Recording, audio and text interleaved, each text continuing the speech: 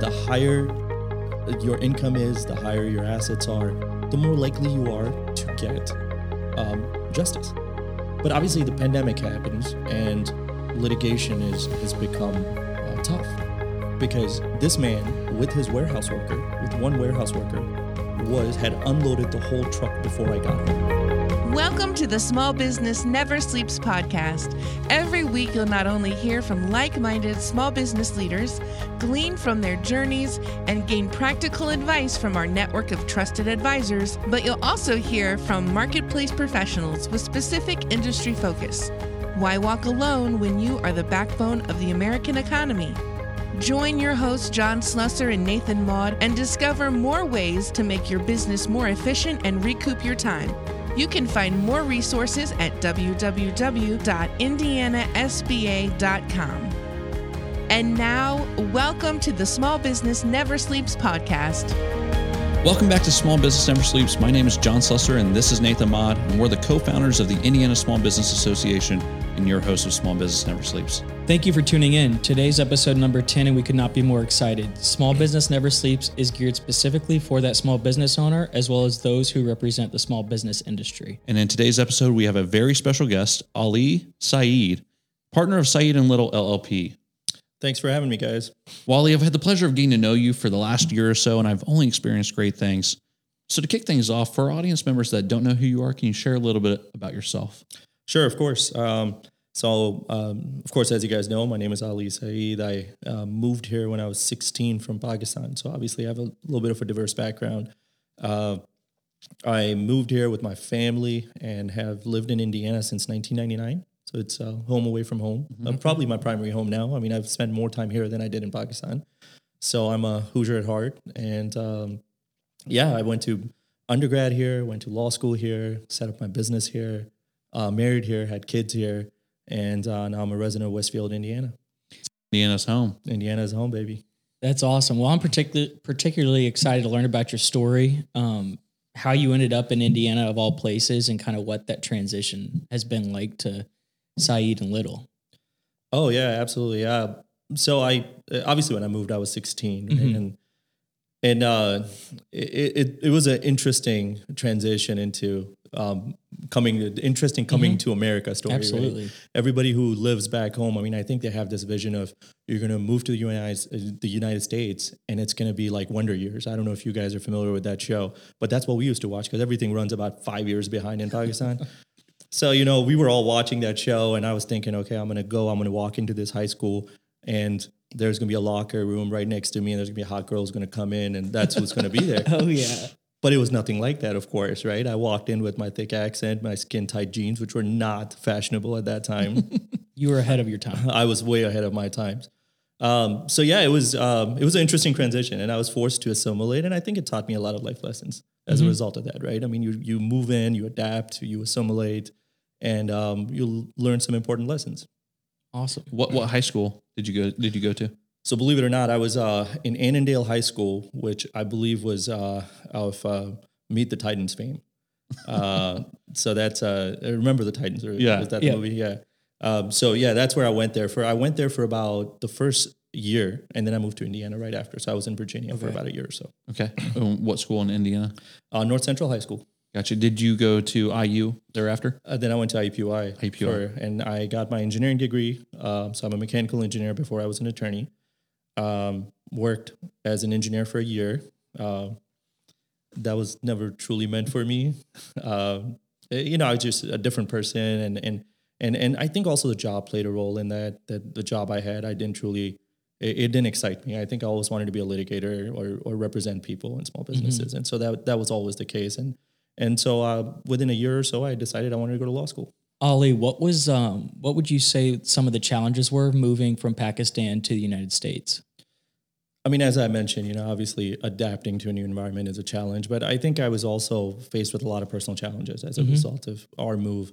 Not many people that know me know this, but my parents actually, after I moved, my dad didn't really get his immigration status worked out. So he ended up having to move back to Pakistan. Oh, man. And so I was about 16. It was my mom, me, and my sister. And so it was a small family. We were left to kind of fend for ourselves, and it was a tough time.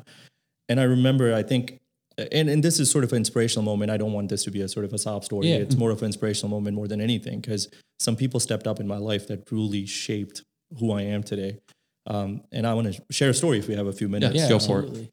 Yeah. So, I mean, I remember my dad had just moved. It was the middle of winter. He had to just, unexpectedly leave town. And now we were here. We couldn't afford our lease anymore. And we had to move out of our apartment, our townhome. We were at that time in Nora area. I don't know if you guys were familiar with it. And we had to make a move. Now, on the day we were supposed to move, there was a massive blizzard, historic blizzard. And I remember I had asked all my friends to come in and help me move, and nobody shows up. And now I'm in there. We have one day to move out, and it's just me, my sister, and my mom. And we're just lugging all this furniture out. And there's no room for most of that furniture in our new house, in our new apartment. So I have to toss it out. And I remember I had an exam the next day, and I am just, struggling. I'm just miserable and struggling and cold. And we're just picking up and putting furniture into this U-Haul truck we had rented. And by the time we were all said and it was all said and done, we were just packed up from one home, heading to the next one. It was 2:00 in the morning. And I had an exam the next day. And I remember I parked the U-Haul truck. My mom and my sister went to sleep. And I decided to head over to the university so I could actually study and take the exam. And I was dreading. So I take the exam. I'm heading back home. And I'm like, oh my God, I got to unload this entire truck I loaded yesterday. And I walk in. And my mom and dad were employed by an individual locally here. And I can't forget this because this man with his warehouse worker, with one warehouse worker, had unloaded the whole truck before I got home.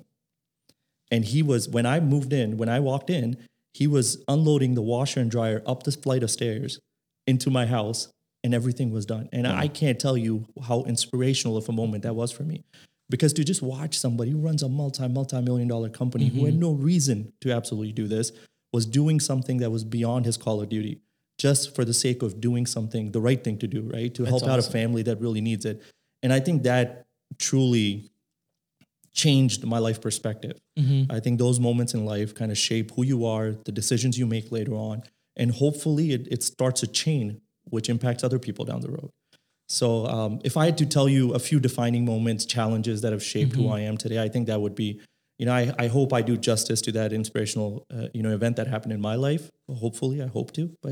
But yeah, truly, that was a life-changing event. That's such an incredible story. And, I know that you're a passionate individual. I know you're a loving guy, caring. I can only imagine that helped aid your passion and your caring attitude today. And I know you're involved in the Indiana Muslim Advocacy Network. Again, you said it's outside of your call of duty. It's something that you're passionate about. You want to help others. You want to do more than just sit on the sidelines. Can you tell us a little bit more about that advocacy network and how you're involved? Yeah, absolutely. So the Advocacy Network, it was a culmination of a long sort of journey in the not-for-profit world that I've had, and again, a lot of inspiring people who were role models for me.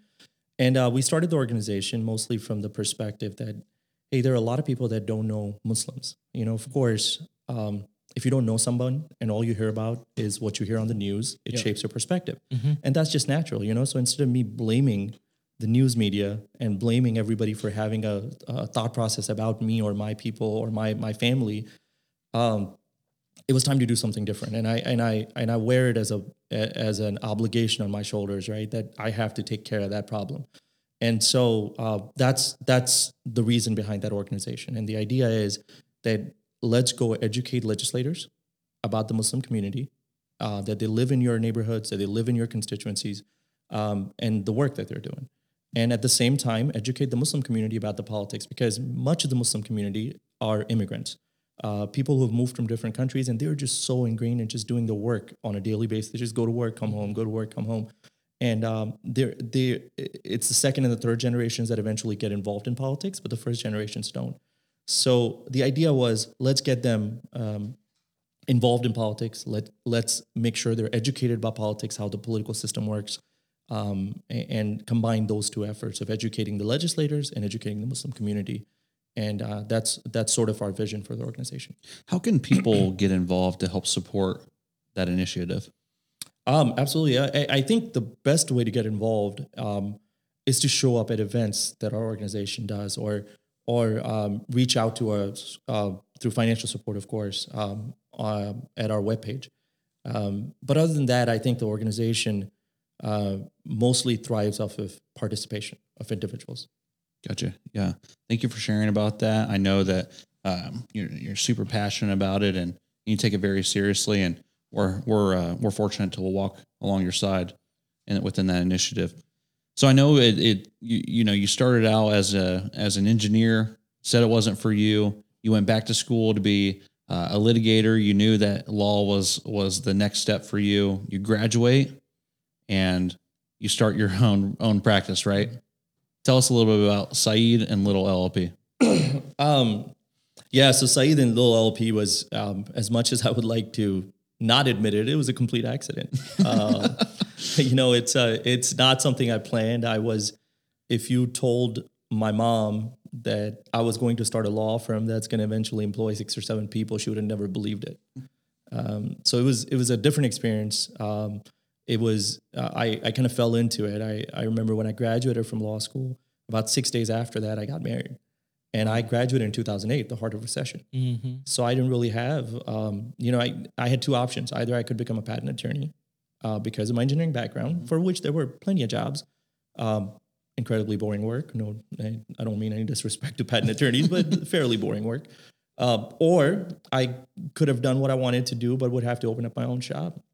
So I went and reached out to some fellow attorneys who had thriving practices, and I went up to him and I said, "Hey, teach me how to do the work, and give me a percentage. And you decide what percentage you want, and I'm okay with it. I just want to learn how to do the work." And so they started, and I remember the math was they would give me a third of whatever they were getting. I would do all the work.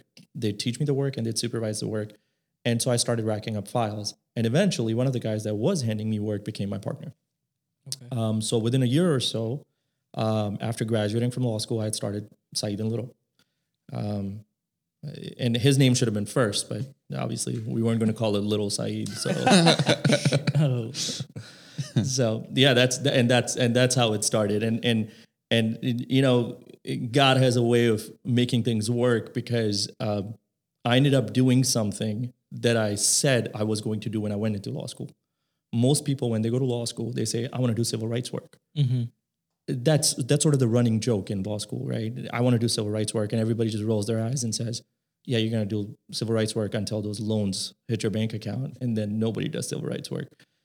And so somehow things worked out where I was able to, fend for the little guy and stand up for him and do consumer rights and civil rights work, and completely unplanned. I wish I could take credit for it, but it was really something that I didn't plan on, but just ended up falling into. For those curious, can you just talk a little bit more about what you mean by civil rights work or consumer rights work? Just share a little bit more about how you get involved. Yeah. So, I mean, we do cases that are, that's a good question. So typically a case would look like where somebody's being wronged by a company or a corporation or a large insurance company or a mortgage company. So we would do cases against mortgage companies for predatory lending, or we would do cases against insurance companies for not covering insurance claims. So one of the cases that I'm most proud of in my legal career, we settled a case against a large insurance company that was not providing insurance benefits to kids with autism for a certain very valuable type of therapy. And we were able to get that relief and change that policy at that insurance company. So, those types of cases leave an impact on the community as well as on you and sort of define who you are. So people like to frame us as plaintiff lawyers, but we're really an impact litigation firm. We do cases which leave an impact on society, and that's how we perceive ourselves. And at Saeed and Little, and that's kind of what drew me to you when we first met, is kind of the model you handle, or the way you handle your business. For that small business owner, maybe I have 10 employees. Man, when I hear the word lawyer, I think cha-ching, cha-ching, money signs. But you've kind of structured your business in a different way, have you not? Yeah, absolutely. As I told you about my journey, I started this law practice and we were consumer rights and civil rights. And so the whole idea the whole time was that, in the United States, we are meting out justice on a sliding scale of economic wherewithal, right? So the higher your income is, the higher your assets are, the more likely you are to get justice. And I wanted to equal the playing field. And we did that on the other front, and we wanted to translate that for the small business owner as well. Because the small business owner gets screwed every single time, right? I mean, those are the guys that can't afford the litigator. Those are the guys that can't afford to fight. And so they just cave in all the time. That happens every day, all day. Typical story would be somebody would come to me and say, hey, I could have gotten this contract reviewed, but I didn't. It would have cost me $2,000 now, but now it's a $50,000 to $100,000 problem. And so I wanted to fix that. And so, and therein comes the idea which you were hinting at, which is, the subscription model. I wanted to take away the tag, the sticker shock of an attorney, and allow these small businesses to come to us. And so what we did was we developed a subscription model, which is for a set amount of money, generally for example's sake, $1,000 a month. For 5 hours of my time, 5 hours of my paralegal's time. And so that allows people to have access to me. They don't have to worry about getting an additional bill in the mail all the time. And they can bring their problems to me, because at the end of the day, I can only solve the problems that people are reaching out to me about. And if I shut the gate on that and people can't even call me because they're scared about the price, I will never be able to even charge them for the problems, for solving the problems, because I don't know about them. So that was the idea. It's good for my business. I don't claim to be a messiah here, but it's good for business, and I think it's good for the small business community. Yeah, it makes perfect sense. Absolutely. So let me ask you, being a business owner, managing your practice, how has that changed your perspective on how you view business today? So I'll tell you how it's changed my perspective largely. I mean, so growing up in the environment and sort of socioeconomic background that I have, right? Growing up in that environment, I always understood what it would mean for someone to not get the next paycheck, right? My mom brought in at that time about $1,800 a month. And I knew that if we didn't get that money, this is before taxes, which I can't even imagine today in this day and age, how do you survive on that, right? But she doesn't get the next paycheck, we're homeless.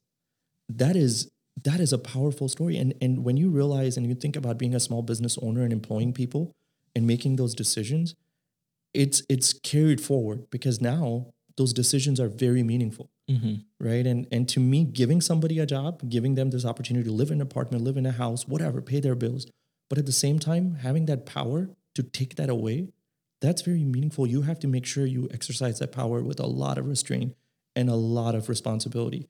So I think it's changed the way I view my role as a small business owner. My own perspective has, and now what I used to see from a consumer or an employee standpoint, now I get to see from an employer standpoint. And I think it's important for most small business owners to perceive their role in such a fashion. Absolutely. So with everything you just said, what are some of the daily, weekly, yearly things you do that brings fulfillment to your life from your career? That's a tough question. I have to say, I wish I could be a model for a person who spends time for spiritual and internal nourishment, but I really am not. I mean, we're so caught up in our business all the time, being an attorney and a business owner, that I think there's little time that you get. I think most of the satisfaction I draw is from my work. Okay. I don't know if I can point to anything outside of my work. I think outside of my work would be the not-for-profit work, but beyond that, it's almost all from the people you help, the businesses you help, and seeing their success, seeing where those individuals are. I think this may sound wrong, but I think the most satisfying feelings I've had in my professional career has been when I take a 6-figure check out of a big bank that it was worth pennies for and hand it to somebody who is, unemployed. Absolutely. And that to me seems like eternal justice. Hey, that's so great to hear about how, your firm interacts, how you guys are doing so well and successful and helping so many different individuals and small businesses out there. It's absolutely inspiring to me. And that feeling of success is just a driving force that can keep us moving. But I have to imagine things probably haven't always been easy. But I think you would agree that we find our greatest leaps of growth through adversity. And a lot of the small business owners that are listening into Small Business Never Sleeps, they find themselves in adversity and in different kinds of obstacles, and they're trying to find ways to overcome. So that being said, can you just share an obstacle or a struggle in business that you've had to fight through? Sure. And those are, perpetual. They come in all the time and frequently. I think the pandemic, I think most small businesses can relate, right? I mean, it's forced you to make decisions, and it's about making these challenges into opportunities. So I would say that at the start of the pandemic, representing small businesses and doing, and something I didn't mention was that we have started a probate and estate litigation and probate and estate practice, trust practice at our firm. And so before the pandemic, those weren't at the forefront of our thought process. We weren't truly pushing for those practices. But obviously the pandemic happens and litigation has become tough because court proceedings and everything got delayed, and in some instances over 2 years, which means in a firm that was built on a contingency fee model, all of a sudden, the cash flow has been cut off, and so we had to reinvent ourselves a little bit, and so we turned around and focused on it, and I think it was a blessing in disguise because it forced us to do something we should have always done. I think it's something that brings value to the firm. I think it's something that we've always intended to branch out into, and it just forced our hand to do something. So I think that was a challenge. I think we've overcome it. We're doing well in these practice groups that I just mentioned, and I'm sure this is one of many challenges we will face in the future. Where small businesses always have to pivot, right? Every few years, it's just reinventing and pivoting. I love it when a successful small business owner, we ask them, hey, what's some struggles or some obstacles that you've dealt with? And they always share their obstacle, but they always share how it got better on the other side because they did make that pivot. They were willing to overcome and to fight through that. So kudos to you for keeping your head down and pushing forward. Yeah, you're probably not inviting the guys who didn't make it past the struggle. So that's not the case. We love all the stories. Oh, we do. So he asked you about the obstacles, but I'm going to bring a little sunshine into the room. What's one success story that kind of keeps you moving and motivates you, to get up and go fight every day? I think it has to be the story I shared with you earlier, which was the case we settled against a large insurance company.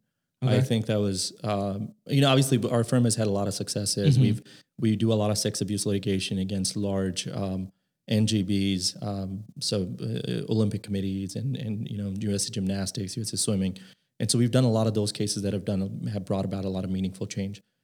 Similarly, the insurance case that I was talking to you about, I mean, those are we as a society are defined by how we treat the most vulnerable amongst us. And I think that case on some level allowed me to, put my 2 cents in that conversation. And Ali, we like to say that discipline's no fun and motivation is only temporary, but commitment's something that helps us stay locked in. How would you define commitment, and how do you stay locked into some of the future visions and goals that you and your firm have?